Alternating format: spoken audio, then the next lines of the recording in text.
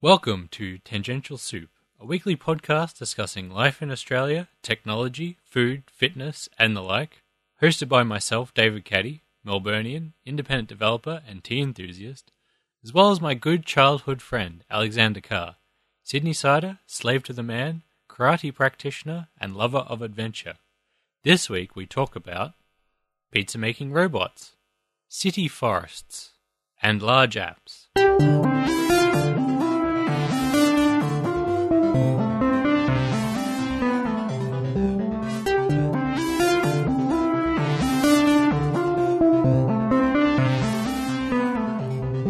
No follow-up today, so moving on to our first topic. I sent you a short video about a pizza-making robot, a new venture that I thought was quite interesting. Did you see that, Alex? Yeah, the way they talk, it's really just more about putting the robots in kind of a production line in the sections where humans aren't really necessary.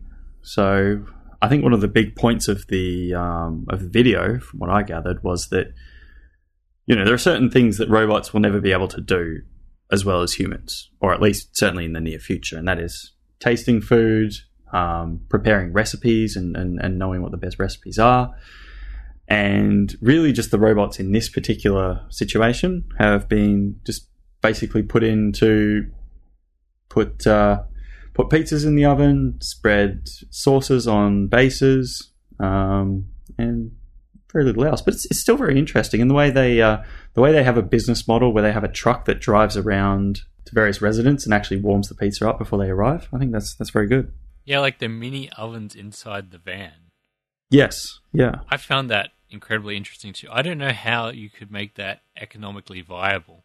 It seems like that truck would be what, in the hundreds of thousands to outfit and have a decent truck? Well, that was my thought as well. And another thing is, when they were kind of pulling the pizzas out of the ovens and onto those little boxes, which didn't really seem to have any kind of rims to them, my first thought was, what if you drop the pizza? You know, you've got to go back to the store and get another one, and then you're running this expensive truck back to the store to grab another pizza, and suddenly this person has a pizza that's, you know, half an hour or to an hour late. Yes. So to explain this just a little bit more, this is an operation called Zume, Z-U-M-E. It's a new pizza delivery service and company. I can't actually remember where they're operating out of, but somewhere in America. And what they do after the pizza's been made, they put it in the trucks, which have these little slots, little sort of slot ovens that they go into. And then when they get to the place where the pizza needs to be delivered, they sort of eject it out of these slot ovens on a little conveyor belt and onto a tray. Although it only kind of goes halfway onto it, and then the guy has to poke it on the rest of the way. Yeah. It is interesting, though. And also, in terms of the robot itself, it isn't actually one robot, because there's sort of one to make the dough, one to spread the dough and put the sauce on or something, and then they had another slicer one. The slicer one really got me as well, because my thought was with the slicer one, okay, so you've got a robot that you kind of, you know, slices your pizza for you, but you still got to have a human that puts it in the machine, like in the slicing machine. And I mean, surely, economically speaking, you could just buy one of those little pizza slicers, slice it yourself for what, like 1,000th of the cost? Probably. Although the only advantage there is at least you get like 100% even slices every time. Well, that was actually what I thought as well, to be honest. That was something that occurred to me, but yeah, it seems incredibly inefficient. Yeah, no, it is. And then also, for the actual toppings and that, they have people there standing to put all those things on as well. So to outfit it, like the initial outlay for a thing like this, it's a good marketing exercise, but I don't know if they could really compete. Maybe once their idea is maybe this technology will get cheaper over time. And I think what they want to do is sell it to this same sort of technology to other food manufacturing businesses. Yeah, and I mean, something that occurred to me when she was speaking, when I think it was the one of the co-founders of this particular organization was speaking, and she was saying that one example she used for some food technology that she'd like to provide is a stir-fry machine. I think something like that would be a lot more efficient. But when you have a pizza and you actually have basically what they had was a production line, and you've still got multiple humans working on this production line along with the robots, it doesn't really seem to be making the process more efficient in any way, shape, or form. Certainly not cheaper. That's why I think, although they're selling pizzas right now, it's probably actually more of an advertisement for their technology, and then that's actually what their business is in the long term, or what they think it will be. Well, that would make a lot of sense, actually. Mm. But you're right about that truck. That truck would be incredibly expensive to build and to maintain as well. And surely it doesn't keep the pizza that much hotter than putting it in one of those insulated bags. Well, that was exactly my thought, to be honest. It's not like the pizza's cooked on your doorstep. It's just warmed up on your doorstep. Yeah. I mean, unless they're transporting at massive distances. Yeah. Yeah, exactly. But then that also kind of defeats the whole purpose. Yeah, it does, doesn't it? So, all in all, an interesting idea, but for me, certainly, it didn't seem very economical, and I think you had the same thoughts. They had a bunch of segments the other day on the ABC, one of our local TV stations in Australia, where they were talking about all this new technology, artificial intelligence, and that coming in and taking people's jobs, or being able to do the jobs, or a lot of the job of so many different occupations. Well, that's always been the concern with AI, hasn't it? I mean, it's always been the concern with technology. I mean, people were inventing, harvesting methods back in the 1800s, and people were probably screaming then about machines taking their jobs. I'm inclined to agree, but some of the reports, it sort of did sensationalize it a bit. They had one example where there's this sort of artificial intelligence that can look up various court case and legal information very quickly based on limited information, but it sort of intuits what it is the person that actually is looking for and returns pretty good results. Mm-hmm. Whereas to have someone sort of a paralegal background to sort through the information and to find the correct thing can take multiple minutes. It can do it in seconds. But that sort of thing, I think, will just end up being a tool for those people to use, and then they can go and do other things. It's not necessarily going to negate their job. Well, that's exactly it. About a year and a half ago now, I actually went to a presentation that was done in Sydney about creative thinking, and one of the subjects that came up was AI. And speaking, I don't remember the name of the speaker, but one of the speakers was working for, it was a technology firm, and he was talking about AI and how it's very unlikely that AI will ever actually replace people, or AI technology will ever replace people, just because it may. At the moment, all we can do is we can program AI to perform certain functions, but it's never, or really in the near future, we don't see it getting to the point where it's going to actually be able to fully replace a person. So I think you're exactly right when you say that. It'll perform certain functions, but it'll just make people's job easier. It won't actually take the people out of the jobs. Yeah, they'll at least be in the short to medium term, mostly domain-specific artificial intelligence. Yes. Which, will just be assistance to people, really. Maybe in the long run, robots will take over, but I think we'll both be dead and gone by then. Yes. And if global warming keeps up, maybe the whole planet. And all this whole crisis with North Korea. Ah, yes. / Trump. Yes. I blame Trump a lot, too. Well, yeah. I think it's interesting to blame individual people. I think that Trump's not a cause. Trump's a symptom of a much deeper problem in America, though, isn't he?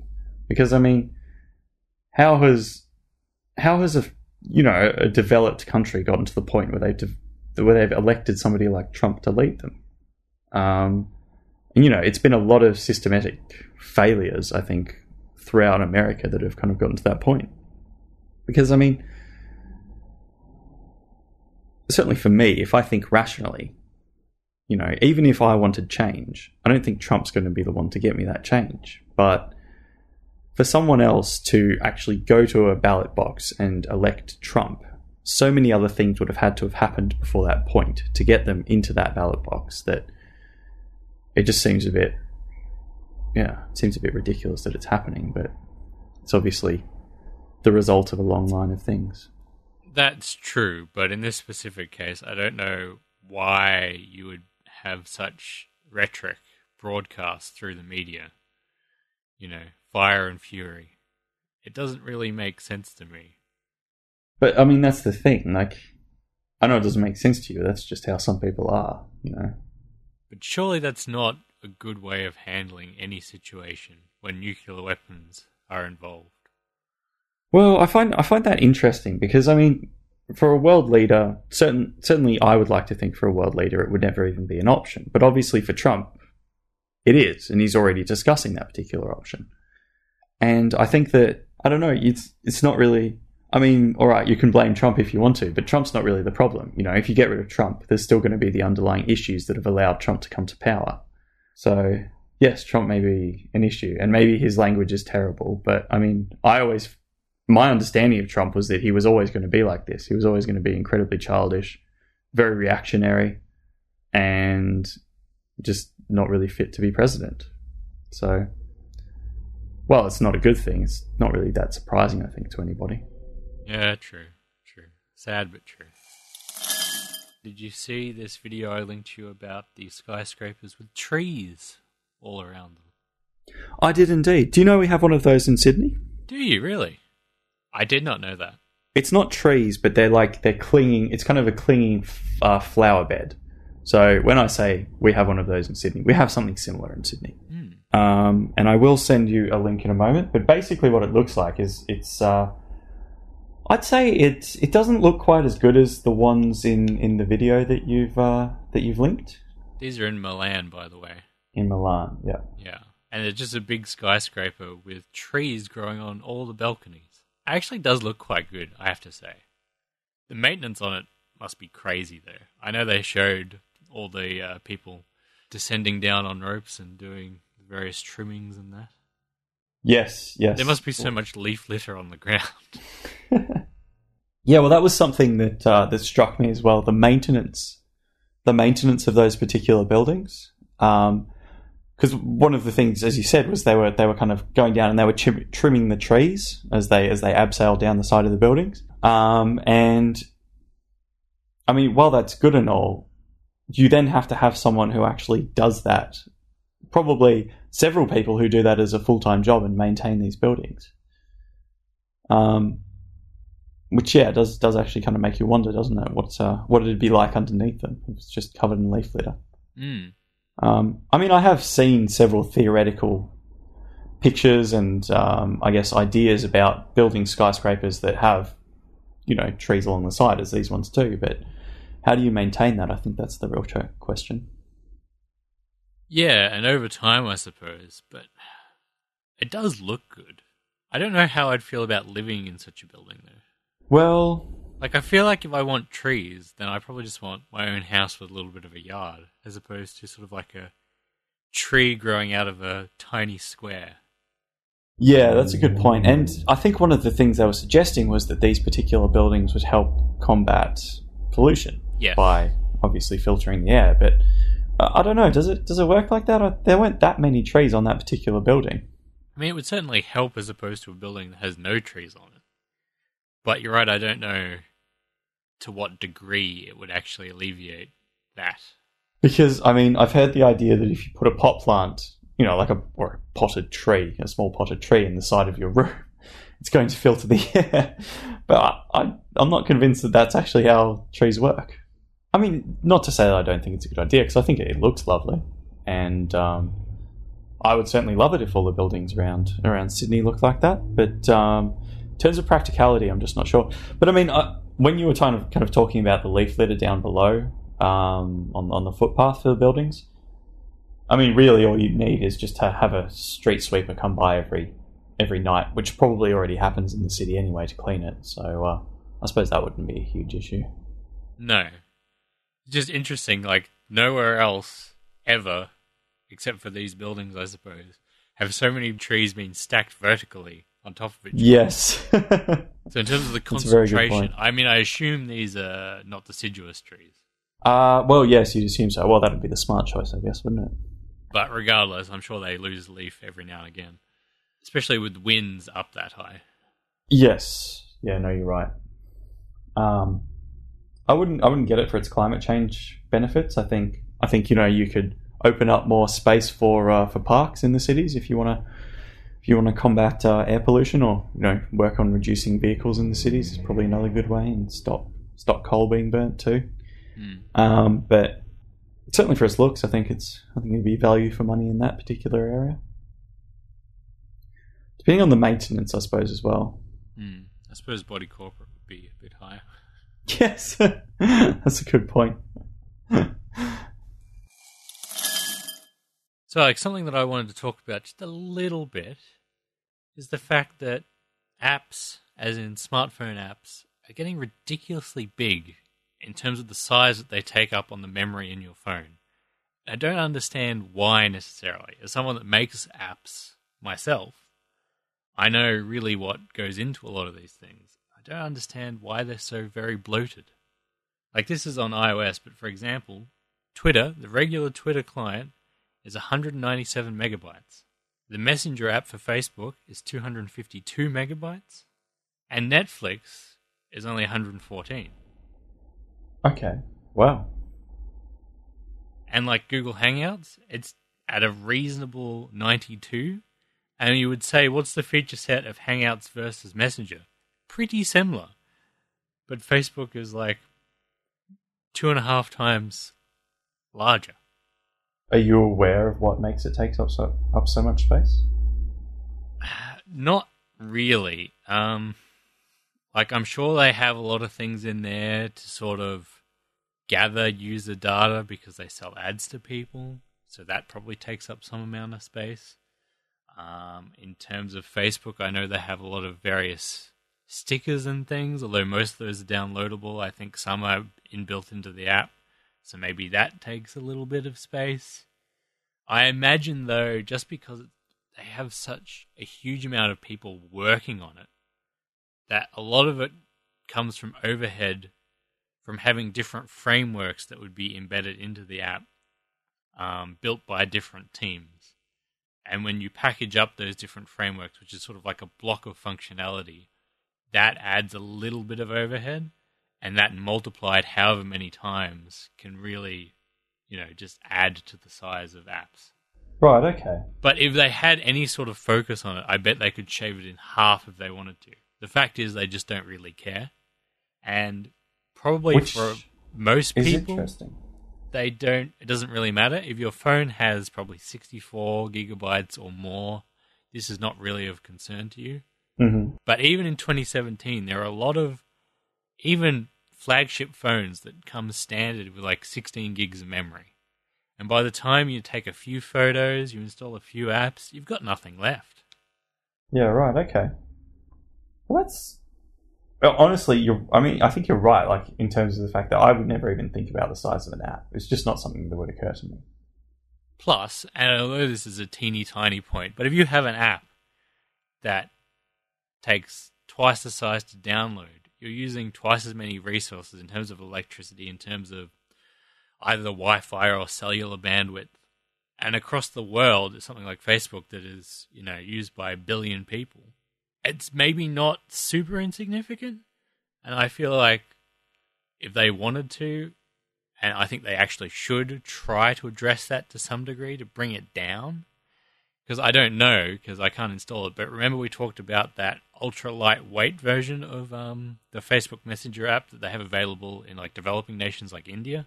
Yes, yeah, I recall that. I bet that's way under 100 megabytes. It's probably in the tens. Really? Okay. Yeah, low tens. Well, I find it very interesting that nobody kind of thinks about this. I mean, obviously, Facebook are aware of the size, but that they haven't done anything to address it. Well, as you said, like, it's not an insignificant thing. No, it's not. And on iOS and that, they have various technologies where you can download different components sort of after the fact. So, if you weren't a user of particular features, they could totally do that. I mean, maybe it makes it a little bit more complicated to use, but they could also do it seamlessly in the background, probably. Yeah. There's a lot of ways a lot of things they could do to address this. And I really think they should. No one thinks about it. And yeah, they used to think about it back in the day when there was a limit. I can't remember what it was. It might have been 50 megs that, on iOS at least, you couldn't download an app that was larger than 50 megs on cellular. Ah, right, okay. And now I think you can, but you have to okay it. But for a long time there, everyone really tried to get their app under 50 megs. But I guess when they started blowing past that, then they're like, oh, we have no incentive whatsoever to keep it small. So if it goes to 200, 300, who cares? That's a good point. Once you've crossed that threshold, you might as well just go way beyond it. Yeah. But yes, it's just not efficient use of resources. Like most of my apps are maybe 1, 2, 3 megabytes. And yeah, they're a lot simpler than a social networking thing. But there's no reason why they should be in the hundreds of megabytes. Yeah, okay. It's interesting that you think about that because, wouldn't it... So basically at this point, though, there wouldn't be much benefit for someone, or at least a larger company that's making an app, to create a smaller app. Well, yeah, that's the thing, right? There's probably no real benefit on their side as on the company side, and it's going to create a fair amount of work. The benefit only comes on the user side.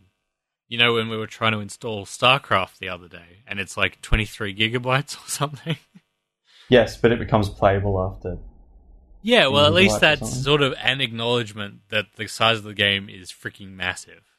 That they have it that you don't need to download all the textures to actually be able to start playing it in the first place. You only have to download, 2, 3, 4 gigabytes before you could actually start playing it?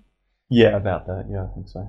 But it's still huge, and they've gone, well, we can't have a game that takes 23 gigabytes to download even in 2017. Some people, I was at my parents' house, and we have the NBN, which when it's working is actually pretty quick. I think I managed to download it in 20 minutes or something. But I know for you, it took that long to even get to the playable stage. Yes, it did, yeah.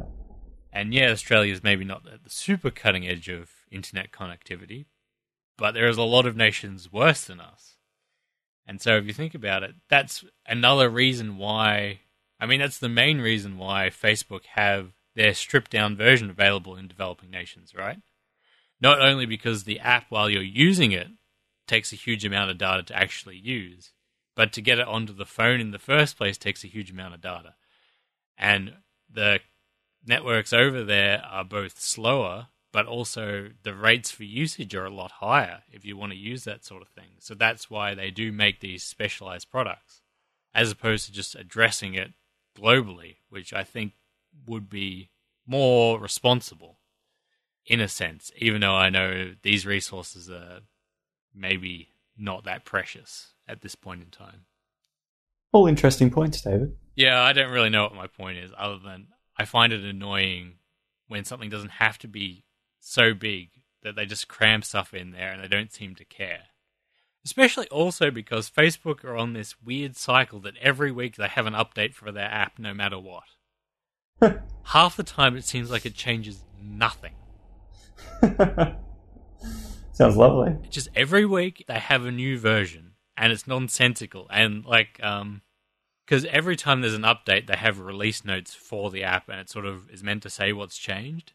And for the longest time now, probably for over a year or more, the update notes just say, every week we try to add and improve new things for Facebook and Facebook Messenger. It doesn't actually say anything about what's different. Maybe there is nothing different. They just want to have the feeling of newness, maybe. It's possible. I'm sure maybe there's tiny tweaks here and there, but that in itself is kind of insane. Why update something that there's no real need to update? And if they did actually make some nice new enhancements, why wouldn't they tell people about it? I don't know. It just frustrates me as a fellow developer that I wouldn't do this sort of thing. Like, if I had a teeny tiny change, unless it was a critical thing, I would wait until I had 4, 5, 6, 7 of them, and I would make a point of saying what was changed, so that the user knew, and there was a reason to actually download and install this new version. Well, that makes perfect sense to me, honestly. Yeah. And I think that your indignation at this is justified.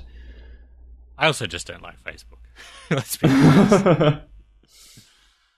Facebook is a bit of a black hole, I think, and I think they've just created an incredibly successful, useless product. It's interesting how so many people love Apple and Google and Microsoft and even Amazon, but there aren't that many people that love Facebook. There's billions of people that use it, but not too many people that actually love their products. Well, that's interesting, isn't it? Because you're right about that, actually. There's people that say it's okay and it serves a purpose and they continue to use it, sure. But there are so many absolute vehement fans of all these other companies, but not really Facebook. Yeah, true. It's actually a very good point, and not something that I'd ever thought of. Thanks again for joining me, Alex. Not a problem, David. Pleasure as always. You can follow and get in touch with us on Twitter at Tangential Soup, and you can find this week's show notes with more information about today's topics at tsp.fm/18. If you enjoyed today's episode, please consider sharing it with anyone that you think might also. And we'll talk to you again next week. Bye. Ciao.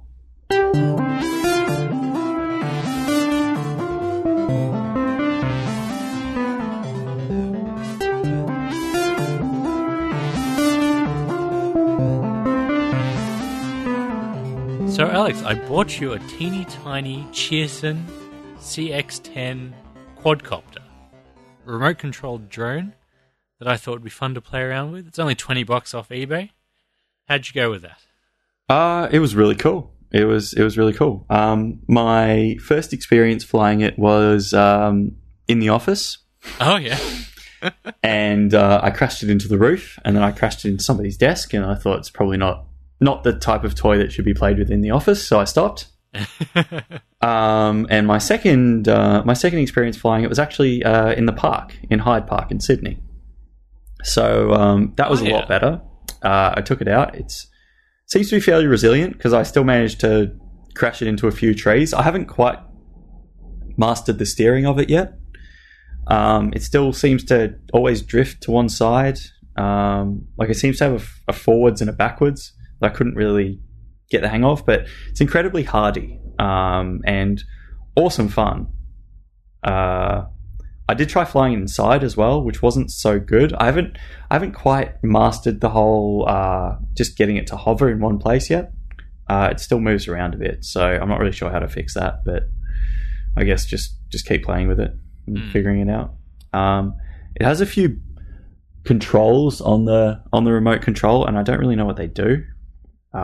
Some of them are for trimming, so if it has a bit of a lean, you can sort of offset it. You can also make it do flips. Yeah, I haven't done a flip yet. I did read through the manual, but yeah, I don't think I read through it thoroughly enough. And then I just tried to do it on my own, which didn't really work. So, yeah. For these small ones, inside is actually almost better if you can have a space that's fairly large, because they don't cope too well with the wind. Yeah, the wind wasn't really a thing for me. I was worried about dirt. Yeah. But because I crashed it on the ground, but it seemed to be all right. So. No, they are very hardy. I've crashed mine a zillion times.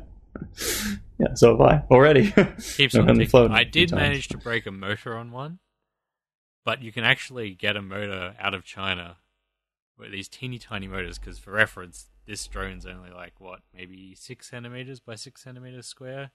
I'd say about that, yeah. 2 inches, roughly, for our imperial friends. And yeah, so you can get the little motors that it comes with, the 4 for each of the blades, out of China for like 20 cents. Wow. Maybe an extra 20 cents for postage or something ridiculous. And yeah, so I soldiered a new one of those on. It works perfect. Oh, perfect. Wow. You soldered it on. Yeah, well, you just take it apart, and then, there's a couple little wires in there. Get your soldering iron out. You have a soldering iron? Of course, Alex. I'm an engineer. Oh, true. I suppose you are. That's a good point. I do a tiny bit of electronics every now and again. Right, okay. Of course, because with electronics you need to solder. Oh, yes. Gosh. Yes. Well, there you go. It's all coming together for me. Not that I'm brilliant at it, but yeah, I can get the job done for basic parts. Well, that's fantastic. My dad had a DVR, something for recording television, and sort of periodically, maybe every couple of months, I don't know whether it's the wiring to that particular outlet, but every couple of months it would blow a capacitor, and I'd have to take it apart, put a new capacitor in, and it worked fine. But every couple of months it kept doing it. So in the end, I just bought him a new one. But I repaired it probably 5 or 6 times, because the capacitors are dirt cheap. That's an incredibly useful skill to have. And it's also good with a capacitor. Well, the fairly large barrel ones, they have like this little cross hatching on the top of them. Mm-hmm. And they go bad when it sort of starts bulging up. Yeah. So it's really easy to do a visual inspection and go, yep, that capacitor's bad, take it out, swap it over, good to go. Wow, that's fantastic. Mm. If my drone breaks, I don't know, I'm going to be in trouble. Hopefully it won't break. These tiny ones are really hard to fly, though, because unlike the big ones that sort of have a GPS and they know their altitude and they can adjust and they just hover in the air without you having to do anything, the small ones, that's all on you. So you have one joystick for the throttle and then one for steering. Yeah. So you've constantly got to be hovering on the throttle to make sure it doesn't go down or go up. Yes. You've got to constantly keep adjusting it, which is really tricky. Yes. No, I've experienced that as well. But the good news is if you master that, then the other ones are actually really easy to fly. That's good. I think it's good. Start with the hardest and then work forward from there. Yes. Hardest and most durable, probably. And then the easier ones that are a bit more prone to breaking because they have a bit more force when they crash. I've got to say, though, I hit the wall with mine pretty hard the other day. Like, I fully slammed it into the wall. And it didn't even seem bothered by it. One of the rotors was a bit bent, but yeah, usually they just bend, but the props can break. But you get, I think, an extra 4 in the box, and you just pull them off and you put them on. Yes, yeah. They just pop on and off, so that's good. Yeah, altogether an incredibly good product for the cheap price. You can get glow-in-the-dark props too. Oh, really? Yeah. I think I've got to work on my flying skills before I fly it in the dark, though, or else I'm just going to be a menace to everybody, including myself. Would you like a big one with a nice 1080p camera on it? Get some nice sweeping shots? Oh, look, I've told you about my thoughts on photography. I'd love to be more interested in taking photographs and videos, but I don't really think that's ever going to be me. I bought a DJI Spark, which is like a $500 one. Haven't flown it yet, though. Is that one of those ones that can like hover behind you and has this smart technology in them? Yes, it is. Is it good? Well, I don't know. I haven't flown it yet. I took it out of the box, and the gimbal is broken. So I'll have to send it back, I think. Ah, okay. The gimbal being the stabilizing mechanism that the camera is mounted to. Ah, right. Because as you're flying along, it sort of tilts here and there and everywhere. And so if you were just recording with a camera stuck straight to the body of the thing, it would be unwatchable. It would make you seasick. So it has sort of a 2-axis gimbal. On the more expensive one, there's 3. But basically every roll of the drone is counted with little motors in the gimbal to keep it super steady. Wow. Yeah. What amazing technology. It is pretty awesome. They have those advertised, I think, on the Apple website. Yeah, I do think they sell them through there as well, yeah.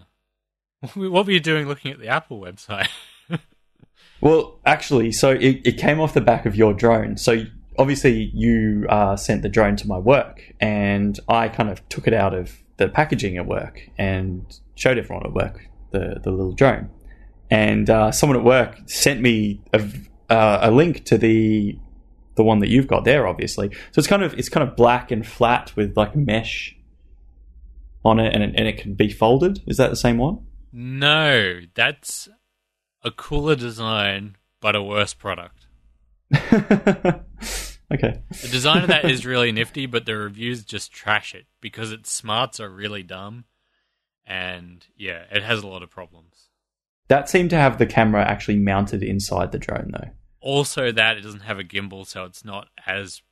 Not that the one I bought was professional grade, but it's probably the cheapest that you can get that you can almost get professional level footage out of.